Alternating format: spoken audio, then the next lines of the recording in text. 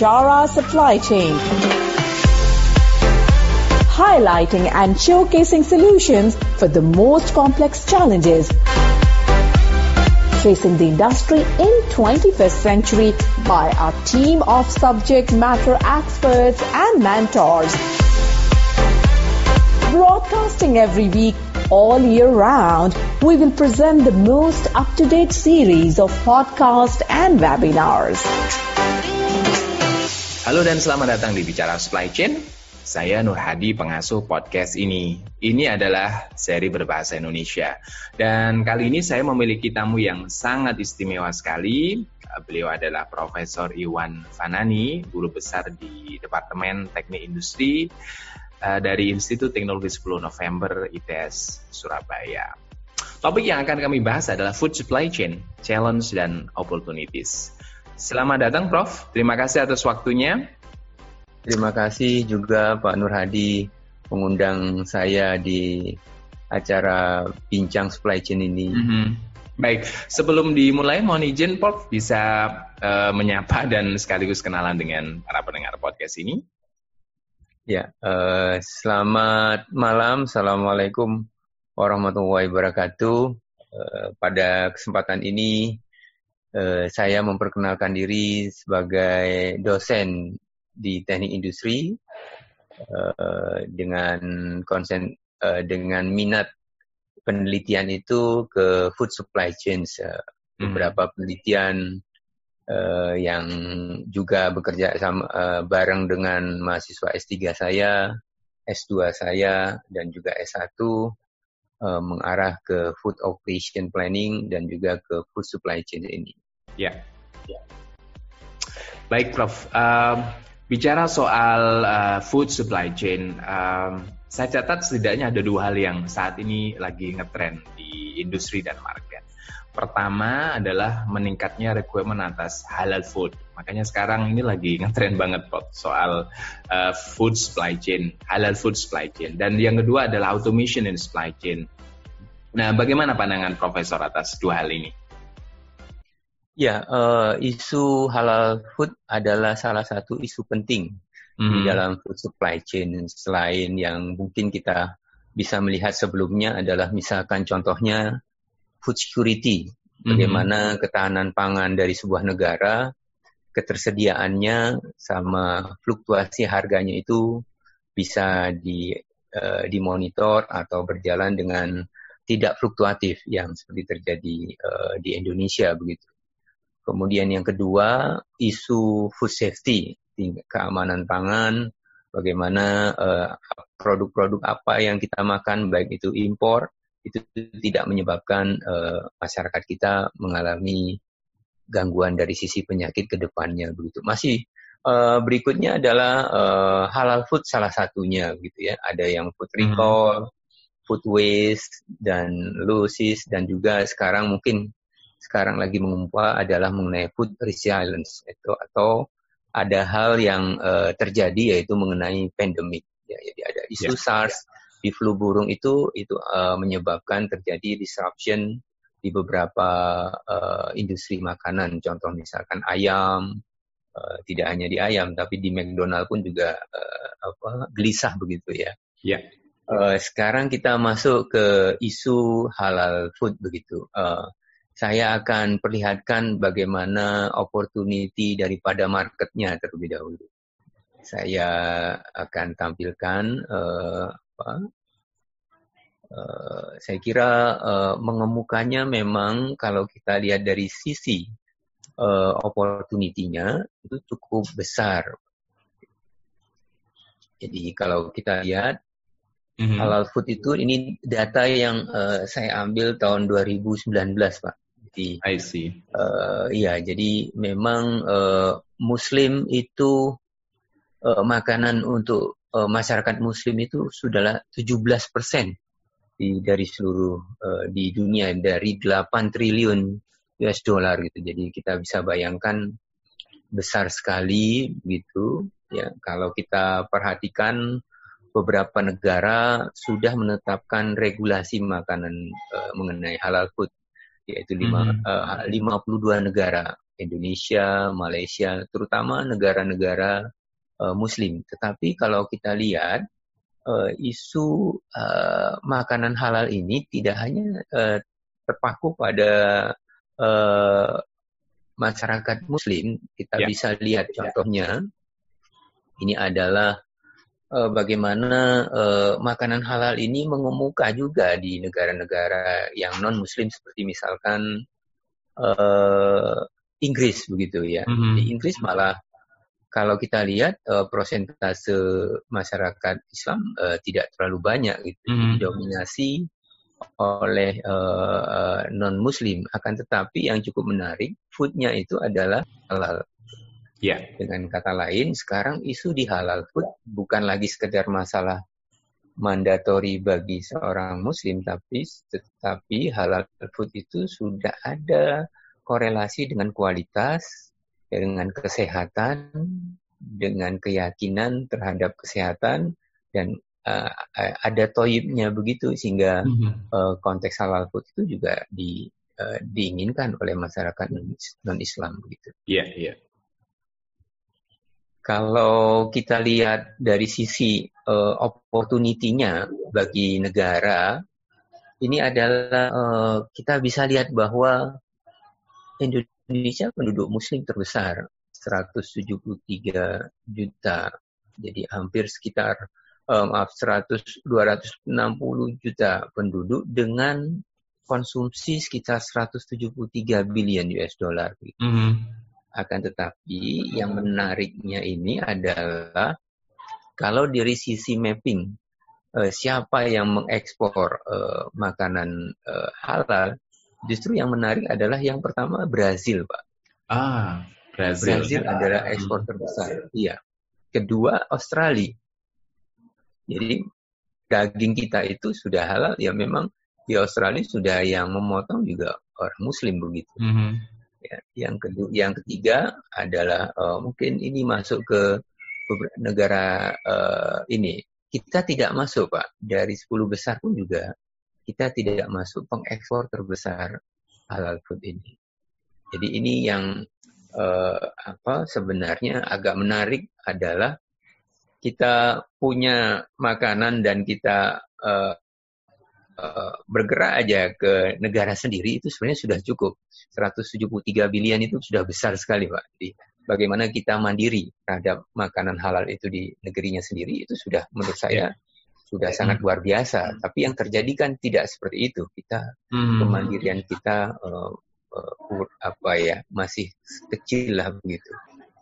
Jadi isu makanan halal jadi hal yang menarik untuk dikaji, diteliti, dan tentu kita harus mendorong ya untuk kita menjadi tamu di negeri sendiri atau tuan di negeri sendiri begitu. Kemudian yang kedua, Pak Nur Hadi, yaitu mengenai automation in supply chains itu. Mungkin saya sudah lihatkan mind map-nya dari bagaimana roadmap dari risetnya di ini. Teknologi itu, automation itu adalah enabler ya, atau dia adalah masuk inherent di dalam isu-isu riset itu. Jadi kalau di halal food, kalau kita automation-nya ya blockchain masuk di dalamnya. Bagaimana melakukan otomasi penentuan pendeteksian halal dan tidak halalnya secara otomatis begitu. Itu sudah menjadi isu karena halal automation ini akan menyebabkan halal food operation itu berjalan secara efisien dan efektif, ya, dengan tentu kualitasnya itu lebih terjamin begitu. Saya mungkin bisa perlihatkan bagaimana pengusaha di Indonesia menggunakan automation untuk kopi untuk bisa meningkatkan kualitas daripada kopi kita, baik itu di ini. Ini contoh automation di perusahaan kopi ya, Ya, di perusahaan di Indonesia yang didukung oleh Schneider Electric, yaitu Berto, Pak. Jadi mereka membuat roasting dengan ada otomasi di dalamnya sehingga setiap operator yang berbeda bisa menghasilkan kualitas yang sama. I see. Jadi ini meningkatkan kualitas. Jadi kita tidak tergantung pada ahli roaster satu orang yang tahu ini, tapi jadi temperaturnya harus disesuaikan, kelembabannya harus disesuaikan sehingga tentu hasil roasternya akan lebih bagus.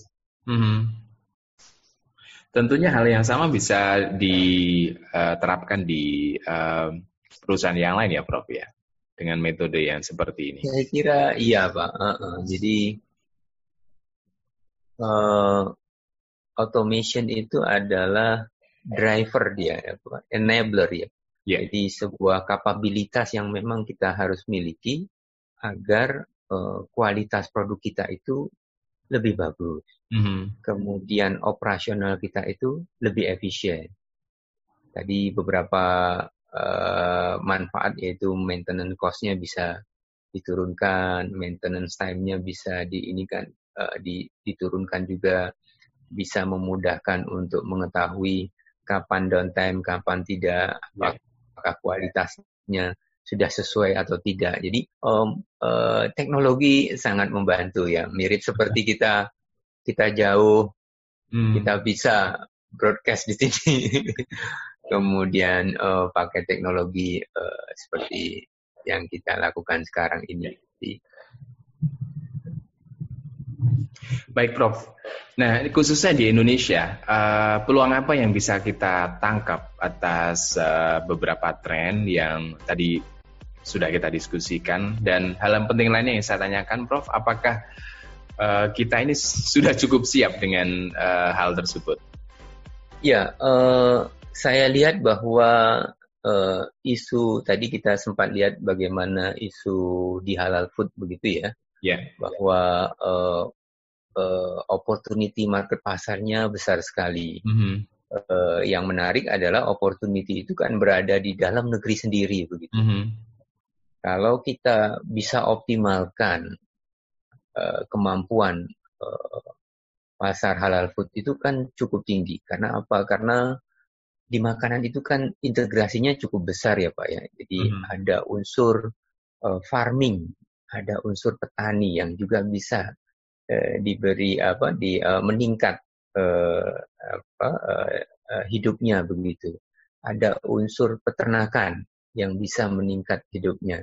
Ada unsur perikanan yang kita sebagai negara kepulauan yang punya laut yang luar biasa itu juga meningkat. Ya. Tapi bagaimana caranya value chain food-nya itu kita dapat dengan nilai value yang tinggi gitu. Jadi kita kan hanya terpaku pada kopi.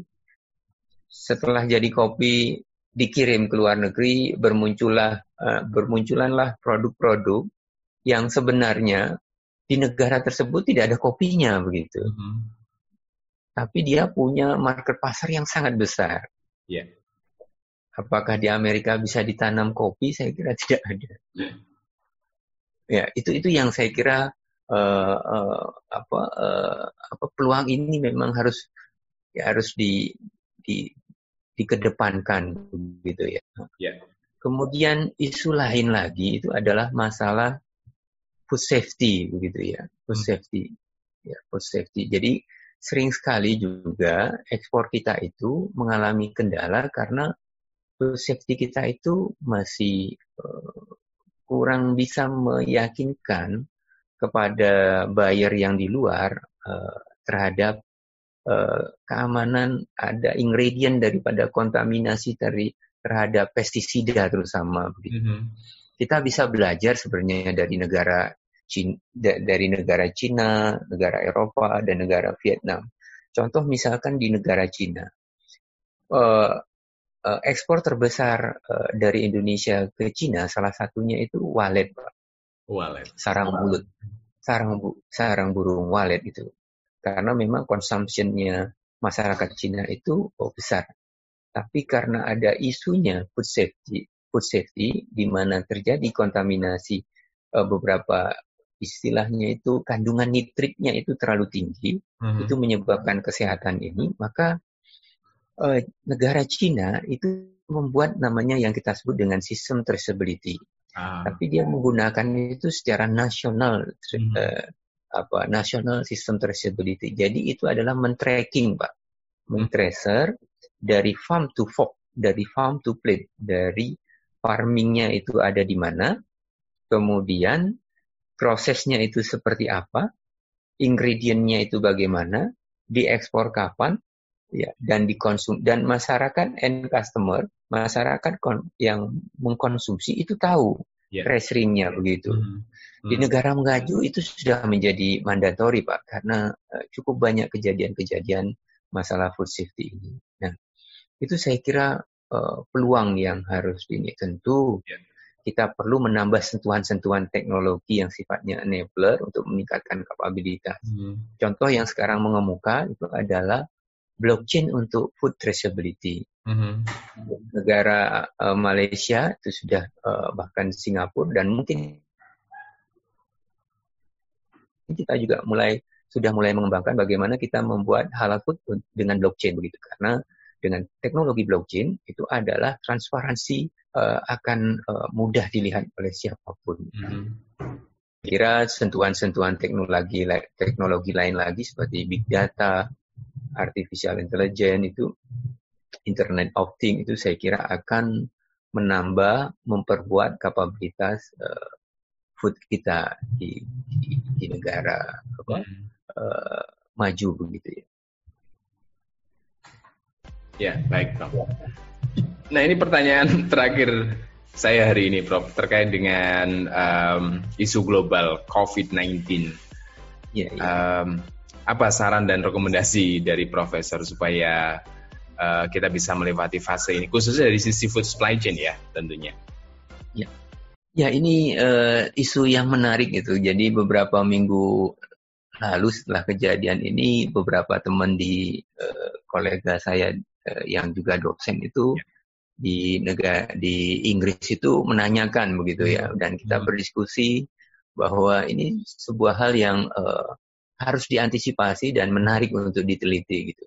Muncul isu-isu mengenai bagaimana food supply chain resilience terhadap vulnerabilitas atau terjadi disruption karena pandemik ini. Banyak isu sudah gitu ya. SARS begitu juga. Ini menarik. Dari hasil wawancara itu terlihat, Pak, sebenarnya terjadi perubahan di mindset gitu ya. Di mindset itu terjadi perubahan. Ada beberapa produk-produk itu yang mengalami kenaikan yang luar biasa begitu. Seperti hand sanitizer, masker, ya. Beberapa personal care itu muncul tinggi begitu. Begitu pula ada isu mengenai di bahan pokok begitu ya, ada gula kekurangan itu, jadi ada demand yang sangat melonjak tinggi gitu ya. Di samping itu ada juga teman-teman yang mengalami problem di supply side-nya begitu. Karena kita tidak bisa memungkiri bahwa bahan baku kita itu juga banyak disuplai oleh Cina gitu ya. Misalkan contohnya biji plastik begitu ya. Jadi biji plastik juga mengalami kendala bahwa pengiriman terlambat gitu ya. Bahkan ada yang mengalami yang cukup parah itu adalah kalau penyedianya itu ada di kota-kota yang mengalami lockdown. Contoh misalkan di Wuhan begitu, sehingga pasokan biji besinya akan hambat. Nah, sekarang posisi itu juga terjadi, Pak, di konteks spare part gitu ya. Jadi di spare part juga mengalami hambatan, terutama spare part yang dibuat oleh mesin-mesin seperti Italia yang sekarang paling disruption itu. Nanti kalau Jerman kena itu juga kita perlu hati-hati terhadap spare part yang mesin kita diimport di Jerman begitu.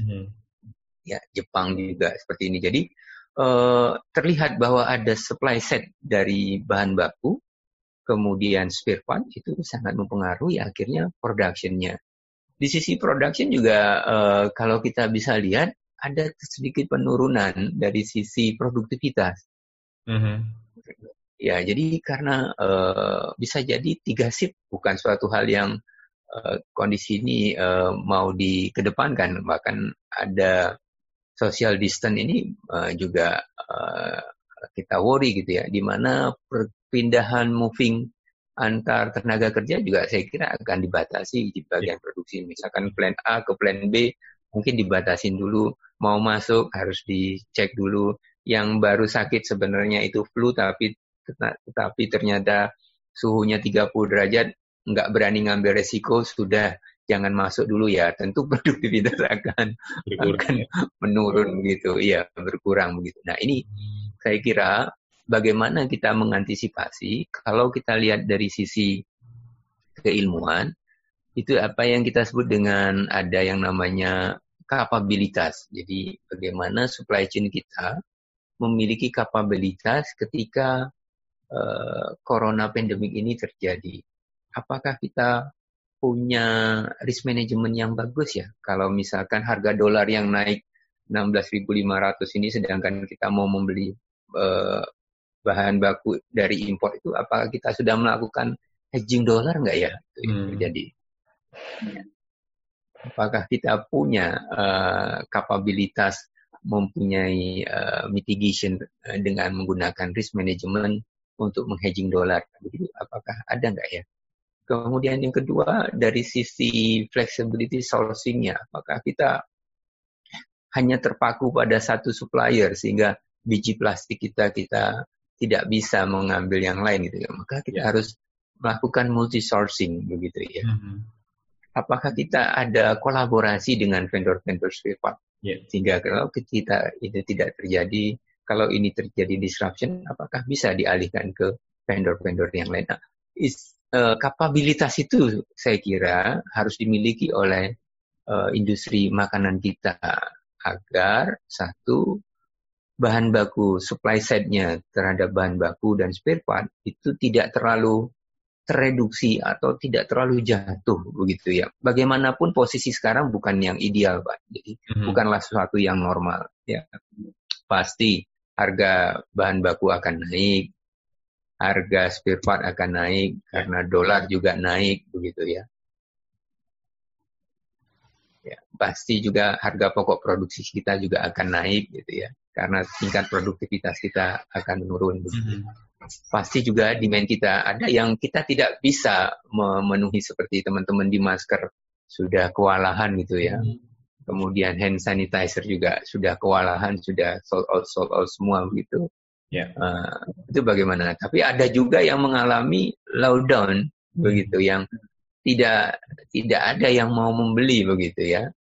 Ini saya kira hal-hal yang dengan kata kutipan itu adalah di luar kenormalan, tapi kapabilitas supply chain kita itu supaya robust, supaya agile, itu perlu punya kapabilitas di supply chain. Saya kira itu.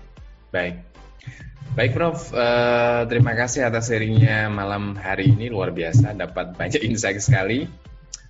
Semoga bermanfaat dan mudah-mudahan bisa ketemu di lain waktu.